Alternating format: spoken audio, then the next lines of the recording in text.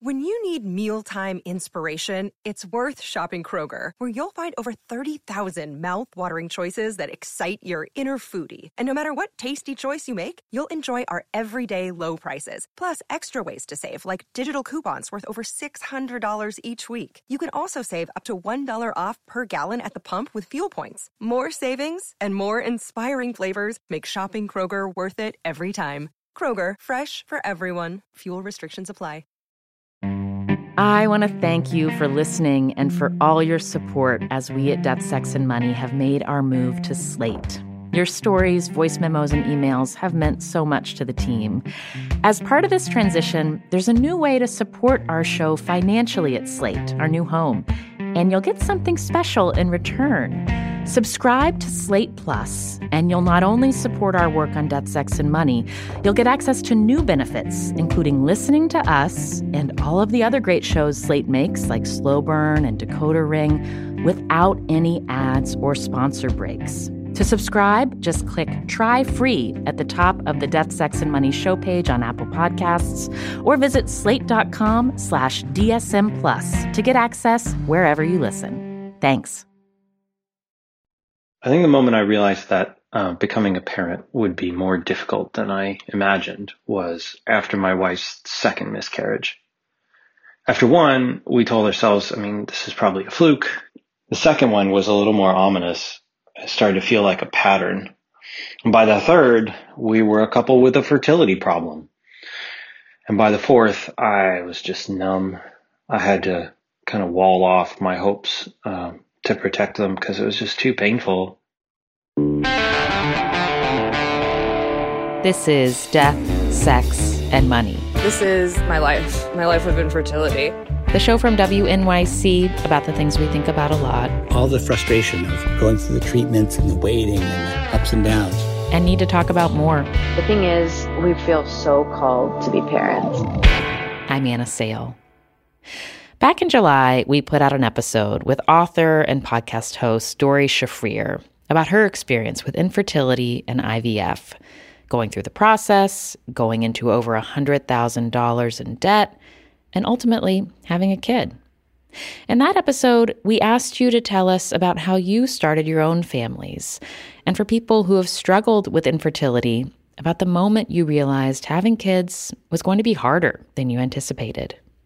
We heard from a lot of you, including this listener, Declan.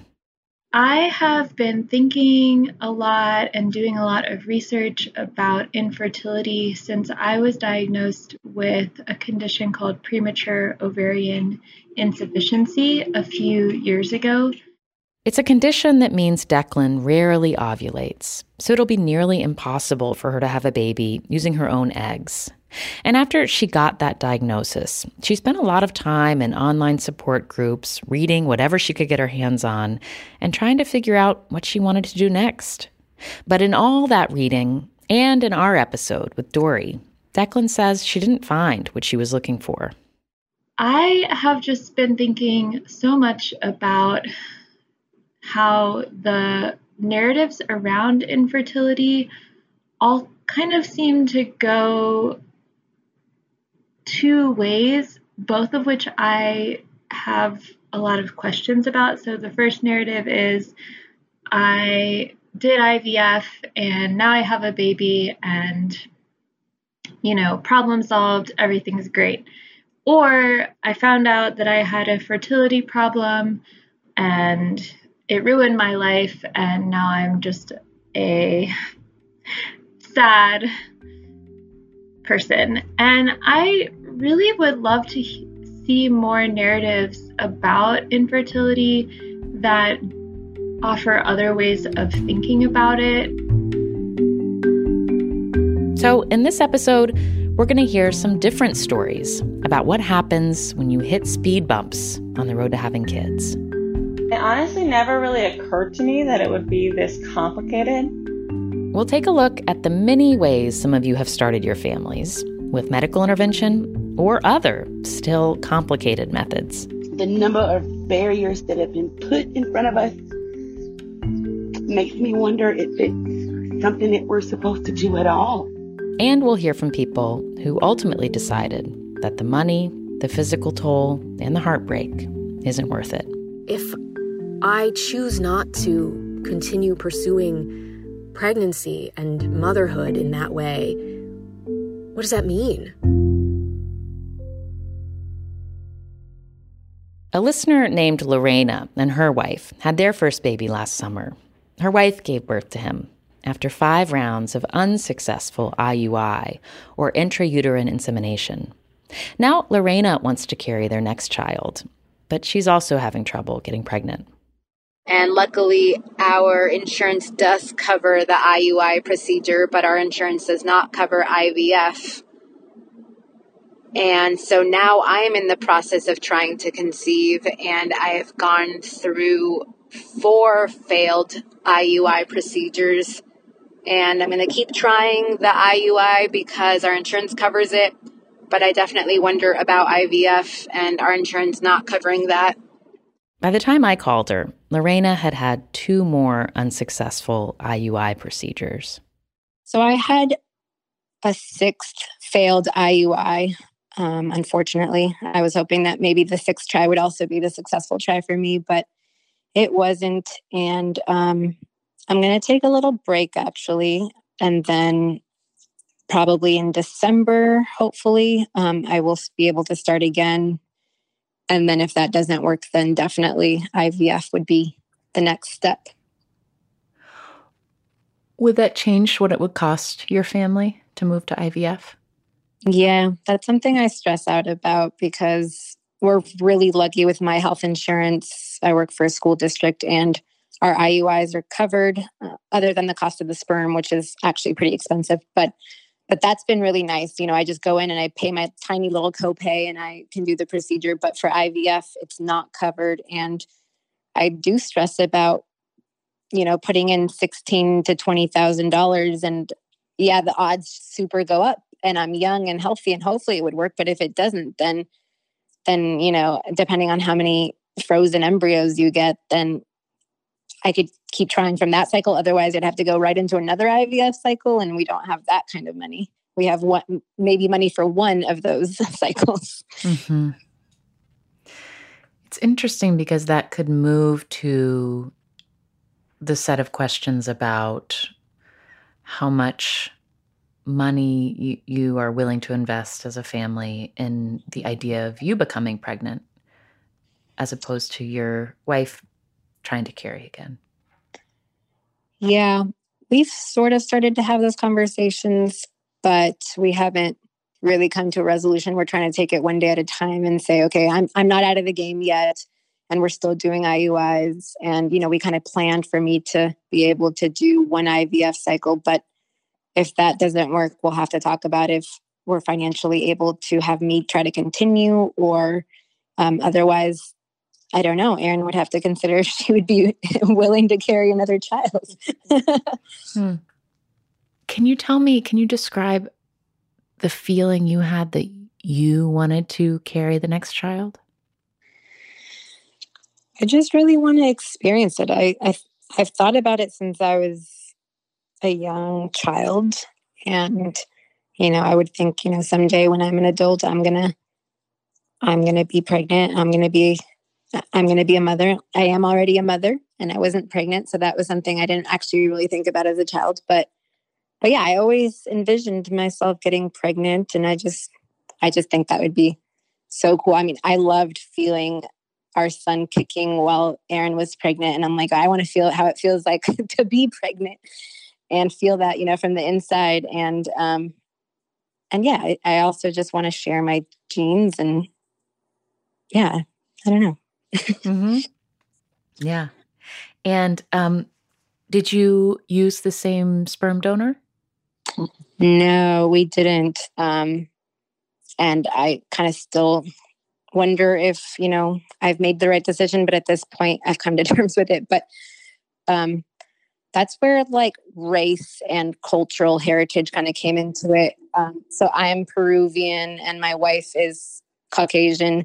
And we wanted our children to share both of our cultural backgrounds. And so Erin was the first to get pregnant. So she chose a Peruvian donor. And with myself, if I had chosen the same donor, then the next kid would have been fully Peruvian. And I'm like, well, how is that future child going to see themselves in both parents and both families of ours? So I just had a strong urge, I think, to choose a Caucasian donor that then both of our kids would be half and see themselves in both of us and both of our families.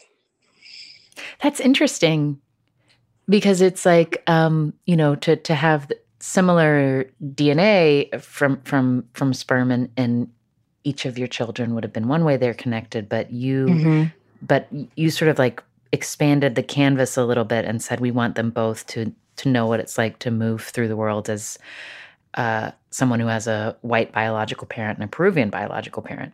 So that's something they share.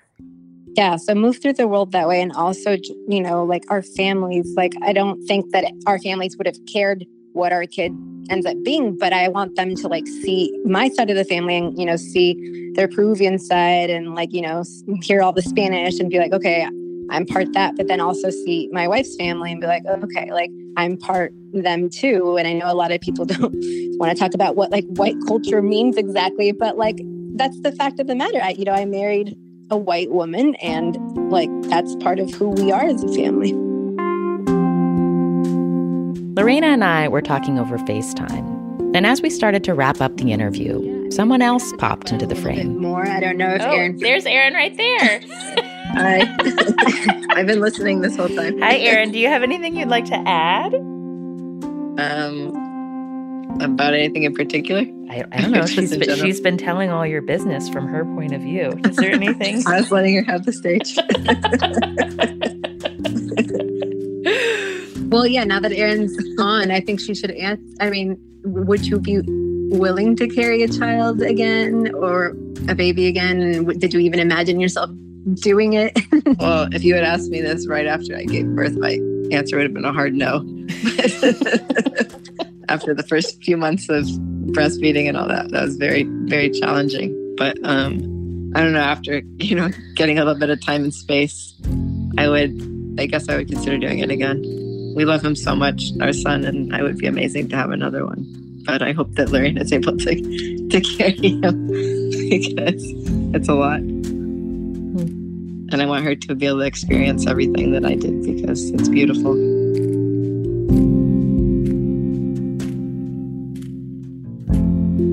Hi, Death, Sex, and Money. I'm Michelle. I'm 42 years old. I'll be 43 in about a month. I am single and Black, and I did want to have a child. And I know my biological clock is ticking and I'm getting up in age. In the month of May, I had my first IUI, that's intrauterine insemination, the turkey baster method, basically. I got pregnant. And I was pregnant for about 3 weeks before I miscarried. So that was hard, unexpected, a little bit of a roller coaster. I'm about 5 days out now from my second artificial insemination. And I have a few more days to wait to take a pregnancy test and see if it worked or not. I'm crossing my fingers that it works and this time it sticks. Because I'm really nervous about failing again. And it's just been a whirlwind because I'm an only child. And so after I lost both of my parents within 2 years, I was quite depressed for a while and thought, all right, you need to really get it back on track. And I thought, I'm alone in the world and I would love to have a close blood relative. And I always imagined that my mom would be around for help and advice. But I'm very much doing it alone. So that's more than scary. But if I want to make it happen, then I just have to do it. This is step one, preparing me for what eventually could be the most spectacular thing that has ever happened to me. So please wish me luck.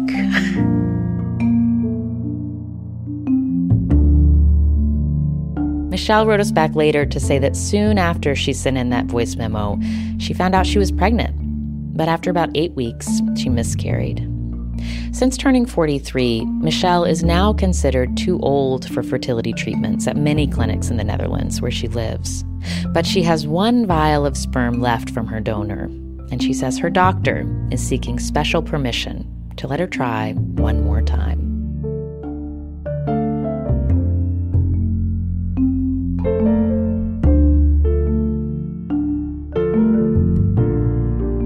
You do grieve over the death of what you thought was going to happen. Nearly 2 decades ago, a listener named Jake in the Bay Area and his wife were struggling to get pregnant.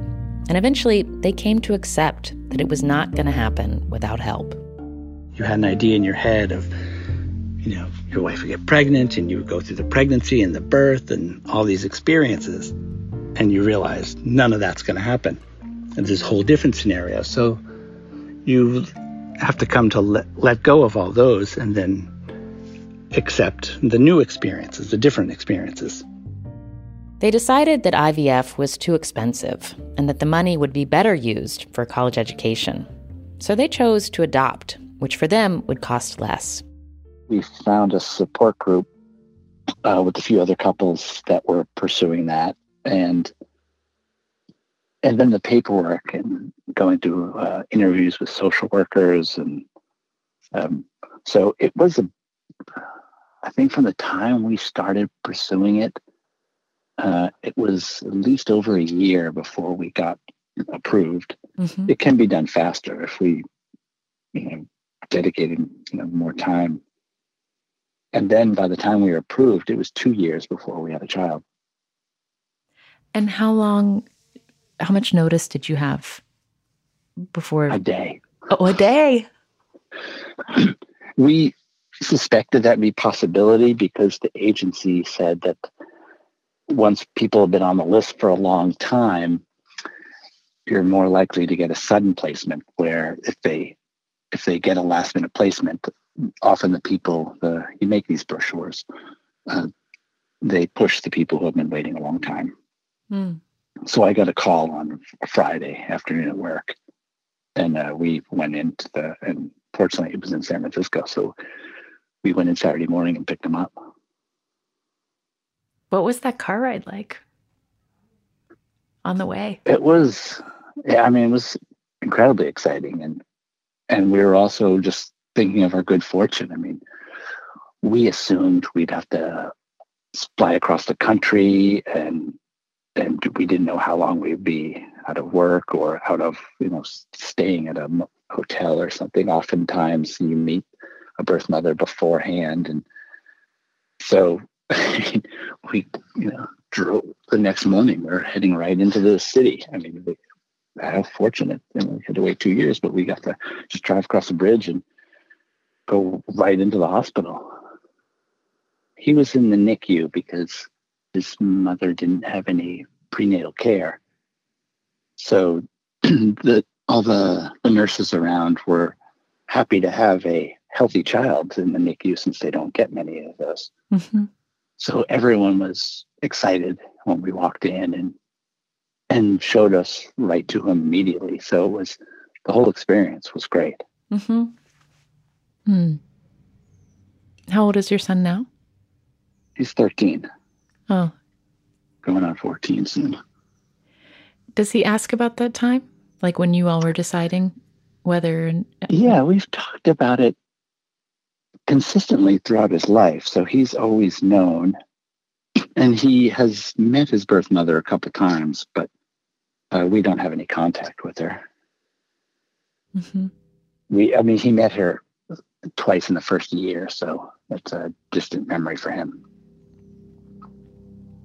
Do you think at the time, thinking about what you know now about parenting and money, do you think thinking about the cost of IVF and comparing that to saving for college was an apt way to think about it? Yes, but the big mental change was what is most important, and thinking about having a biological child and why, and why you want a biological child. And when you sort of get past the idea that it doesn't have to be and representation of me or us, that then you just think you just want a child.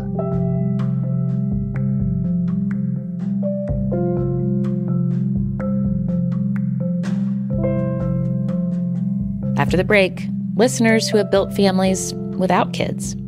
You know, you get to this point where everything is about having a baby, and, you know, it's really easy for couples to get lost in that.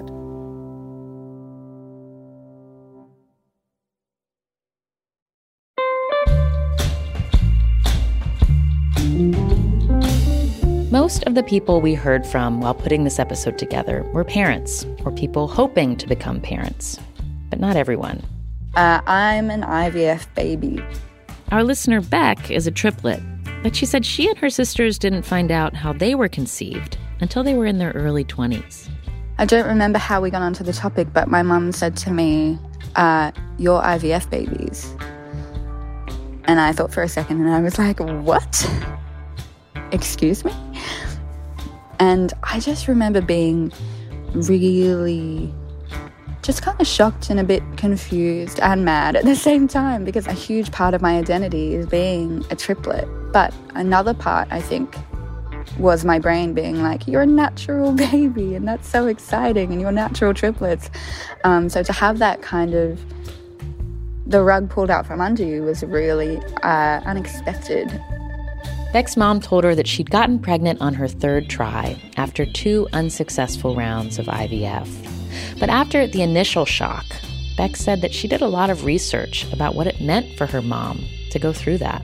I went away and found out that it cost a lot of money, and it was a lot of time and a lot of exhaustion. And I then had a thought, oh God, I'm going to cry. I had a thought that Mum going through that 3 times, to me, that just shows it's the ultimate act of love for me. On the next episode, dead people don't have any secrets. In fact, really sick people don't have any secrets. A conversation with a woman who found out her husband was cheating as he was dying. Just because somebody's dead doesn't mean they're a saint.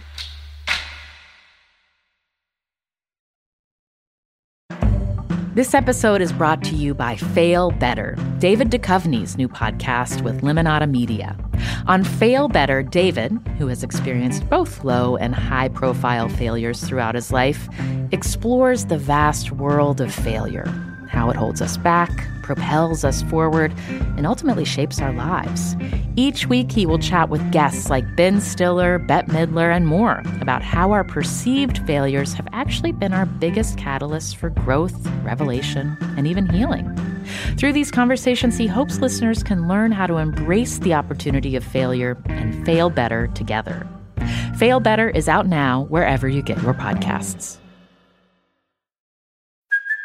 Hey, it's Kaylee Cuoco for Priceline. Ready to go to your happy place for a happy price? Well, why didn't you say so? Just download the Priceline app right now and save up to 60% on hotels. So whether it's Cousin Kevin's Kazoo Concert in Kansas City, go Kevin, or Becky's Bachelorette Bash in Bermuda, you never have to miss a trip ever again. So download the Priceline app today. Your savings are waiting.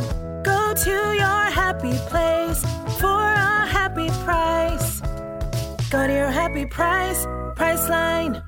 This podcast is sponsored by Cloud Optimizer. As a business owner or IT manager, are your cloud investment costs going up and you don't know why? It's time for Cloud Optimizer. As you migrate your business to the cloud, what you're spending and why you're spending it can get a little hazy.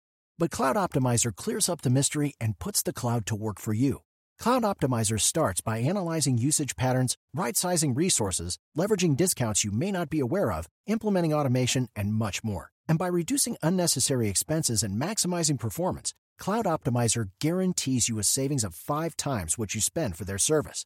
As you utilize cloud-based services more and more, you don't have to lose sight or control of your spend. You can stay agile, streamline your costs, and optimize your performance, plus save significant money with Cloud Optimizer. Make the cloud work for you with Cloud Optimizer. Get a free assessment and find out how much you can save by going to cloudoptimizer.com. Go to cloudoptimizer.com for your free assessment. That's cloudoptimizer.com. I'm Shankar Vedantam, here to tell you about a great mystery. That mystery is you. As the host of a podcast called Hidden Brain, I explore big questions about what it means to be human. Questions like, where do our emotions come from? Why do so many of us feel overwhelmed by modern life? How can we better understand the people around us? Discover your hidden brain. Find us wherever you get your podcasts. This is Death, Sex, and Money from WNYC. I'm Anna Sale. After my diagnosis, it just seemed to be such a common narrative, this representation of people with infertility as just being really desperate and feeling a real sense of disempowerment. This is Declan, the listener from the beginning of the episode, who is not satisfied with a lot of the stories out there about infertility. When she first got her diagnosis, she says the message she got from her doctor was, yes, this is a problem, but there is a solution. I was originally told, without really even fully understanding what this condition really meant, that, don't worry, you can do IVF and you don't even have to tell your children that they are donor egg babies that were produced with IVF, which was kind of a shock to me when I was still just trying to process the diagnosis. That was all in one conversation. Here's this condition. You can secretly get pregnant via IVF and not tell your children. With a donor egg also. It just felt like the doctor was completely just skipping over the part where I got to actually understand what this condition was. And it was just immediately to here's the intervention that I can do for you to quote unquote fix this problem. Declan's got a PhD in English, and in the period of time right after her diagnosis, she found a lot of comfort diving into academic research about the body, especially disability studies. The idea that I got from disability studies that differences or physical or mental disabilities can actually be a source of valuable diversity, and they can actually be a way of questioning certain assumptions that we make about gender and sort of motherhood as this thing that's supposed to be the most meaningful thing a woman can ever do in her life. There's a lot of models for other ways of living in 2021, but I think they're still really dominant. It's really interesting to think about disability studies informing your own emotional processing of this, of just giving you a framework for thinking of your body as not wrong because it's atypical. And I think that is part of why it was important to me to not just jump to, okay, how can we fix this at some time in the future, but what does it mean to live with this in the present? And also, how can I see this as a part of my identity and accept it as a part of who I am, rather than this is just this sort of broken part of me that I eventually am going to fix. And in the meantime, I'm just going to be kind of broken. Mm-hmm. So right now, and the answer can change, what is your vision for the kind of family you want to have? That's a good question. I think the short answer is I honestly don't know. Mm-hmm. For a long time, I was doing research about IVF and embryo adoption and traditional adoption, learning all about those industries. And I just have a lot of questions about them, a lot of things that I think are problematic about the ways that, for example, IVF is only available to people who either can afford it or who have one of the few health insurance plans that cover it, as well as, it's a lot more expensive and difficult for gay couples and trans couples to access these interventions. So I think that, having gone from a place where I was really learning about the ins and outs of these different industries and noticing a lot of problems with them, and then coming to the realization that I do still want to be a parent someday, has just put me in this place where I guess the pragmatist in me just wants to keep my options open, even though I know I have a lot of questions about all of those. Yeah. Yeah. I mean, I hear you describing a deep discomfort with a lot of the systems around what it takes to get pregnant when you do need interventions and how that has an economy around it. Yeah,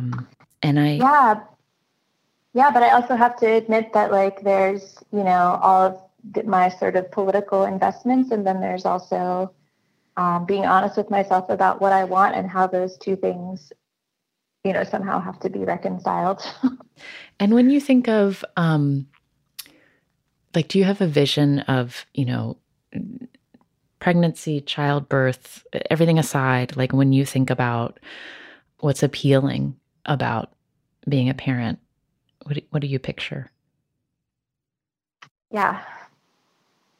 I mean, I think it's also goes back a lot to my own upbringing. I had a really happy childhood, and I just really remember those moments of just kind of being sharing space together with your family and having those, rituals of, making dinner together and,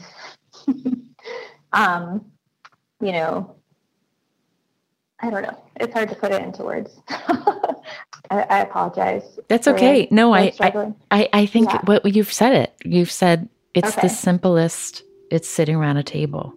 You know what I mean? Yeah. And feeling that feeling. It's kind of weird how big it's such a big decision for such small moments, Yes. Yeah. Thank you for hearing that in my starts and stops. Yeah. Yeah. I mean, it's hard not to sound cheesy when you're talking about this. I feel like I'm a little self-conscious.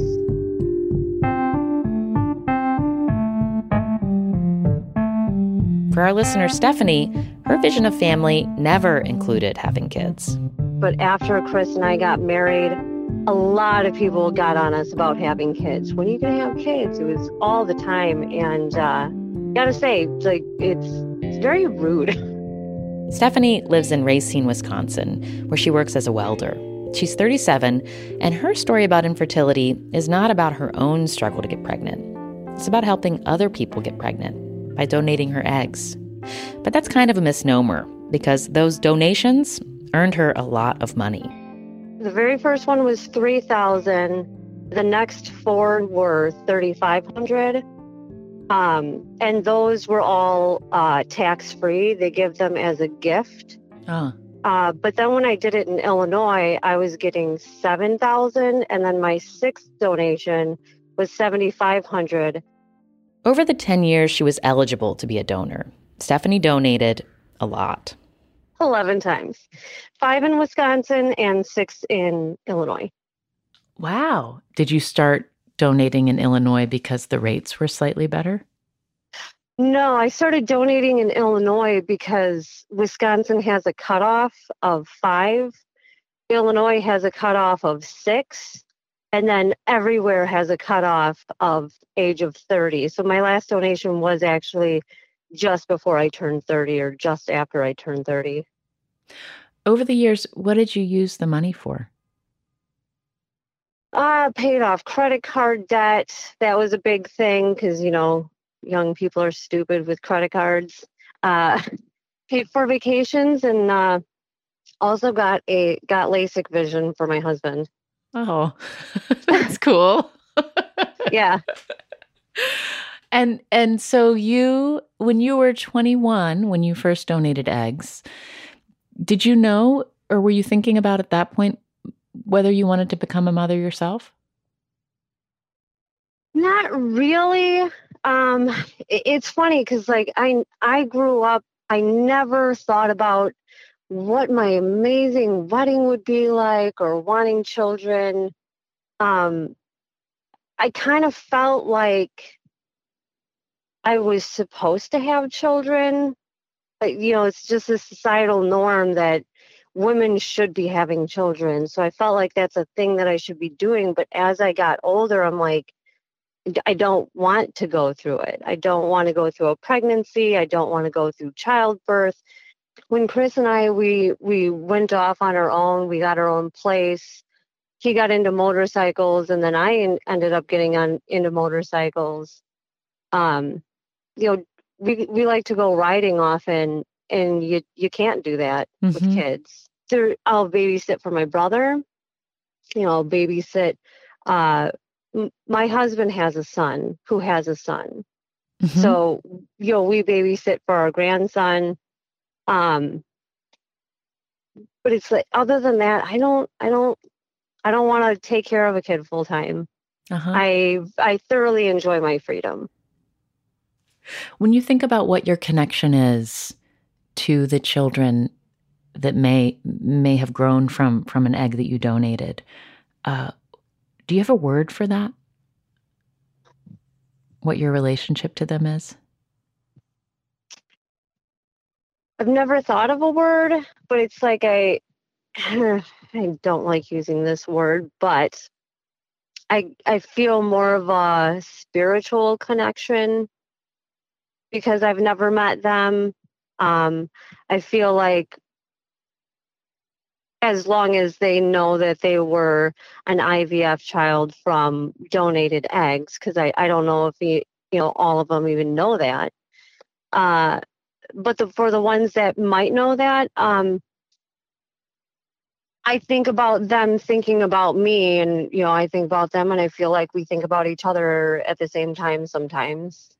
There are like moments where you're like, like maybe we were just having that thought together. Yeah. Stephanie, I'm thinking about, your whole 20s. You're donating eggs about once a year, maybe a little bit more frequently than once a year, at a time when you are feeling a lot of social pressure about getting pregnant yourself. And I just imagine just like that must have felt pretty intense. Yeah, I guess I didn't really. I've always had social pressure to do things, and I've always went against the grain. I was a punk in high school. I had short spiky hair, and then I shaved it, and I never wore jeans. Always wore polyester plaid pants. I was totally not the norm of a girl ever. I do have some friends that I went to high school with that are also team no kids, but yeah, most women want children, and so yeah, I feel kind of like a loner sometimes in that department. Did you say team no kids? Yeah, team no kids.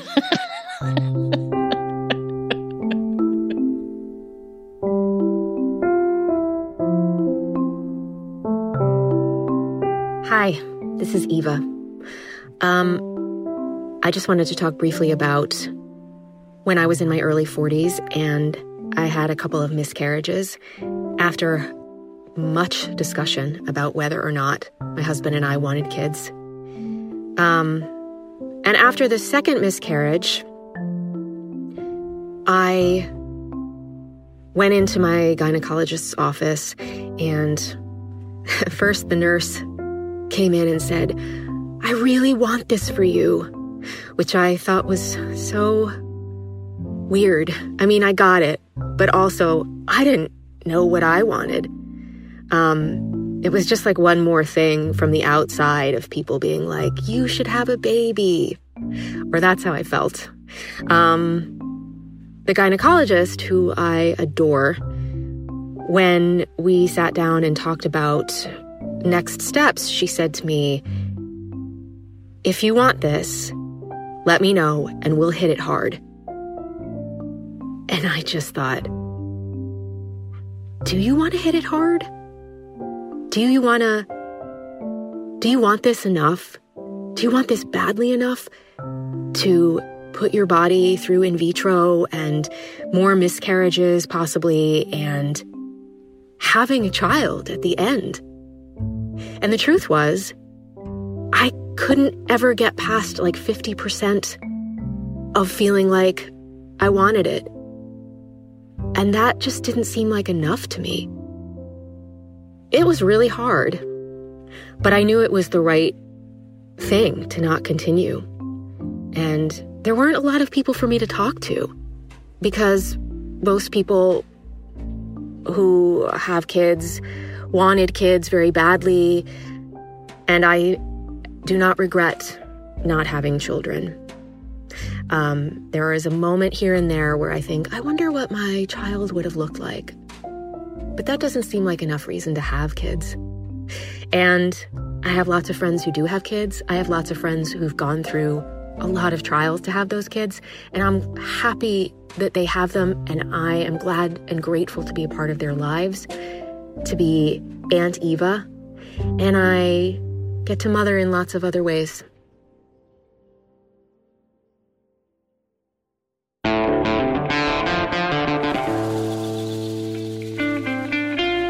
That's a listener named Eva in New York City. Thank you to all of you who sent in your stories for this episode and for sharing all the ways you've created your families. And we hear from you about infertility a lot. So this is a conversation we want to keep going. Right now, we need your help to build an audio survival guide about infertility. For those of you going through it right now or who have been through it before, record a voice memo and tell us, is there something you read or listened to that helped you when things have felt hard? Are there any activities you'd recommend doing or things you've said to yourself that helped? Let us know. Record a voice memo, keep it under a minute, and send it to us at deathsexmoney@wnyc.org.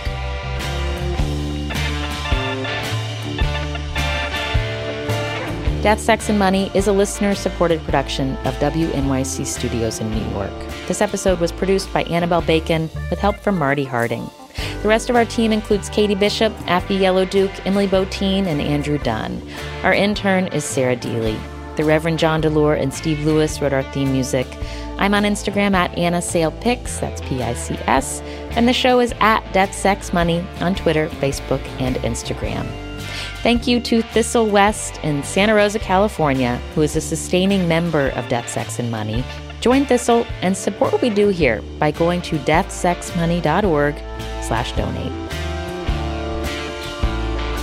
Yo, my name is Forrest, and I got a vasectomy when I was 21.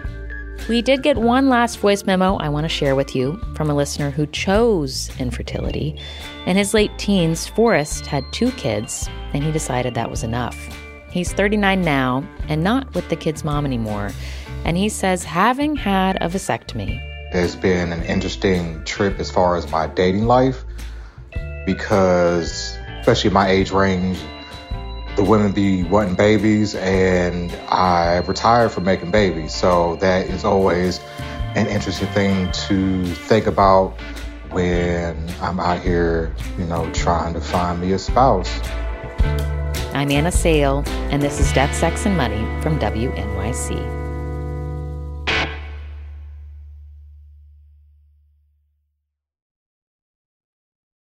Hey guys, it is Ryan. I'm not sure if you know this about me, but I'm a bit of a fun fanatic when I can. I like to work, but I like fun too. It's a thing. And now the truth is out there. I can tell you about my favorite place to have fun. Chumba Casino. They have hundreds of social casino style games to choose from with new games released each week. You can play for free anytime, anywhere. And each day brings a new chance to collect daily bonuses. So join me in the fun. Sign up now at ChumbaCasino.com. No purchase necessary. VGW Group. Void where prohibited by law. See terms and conditions. 18+.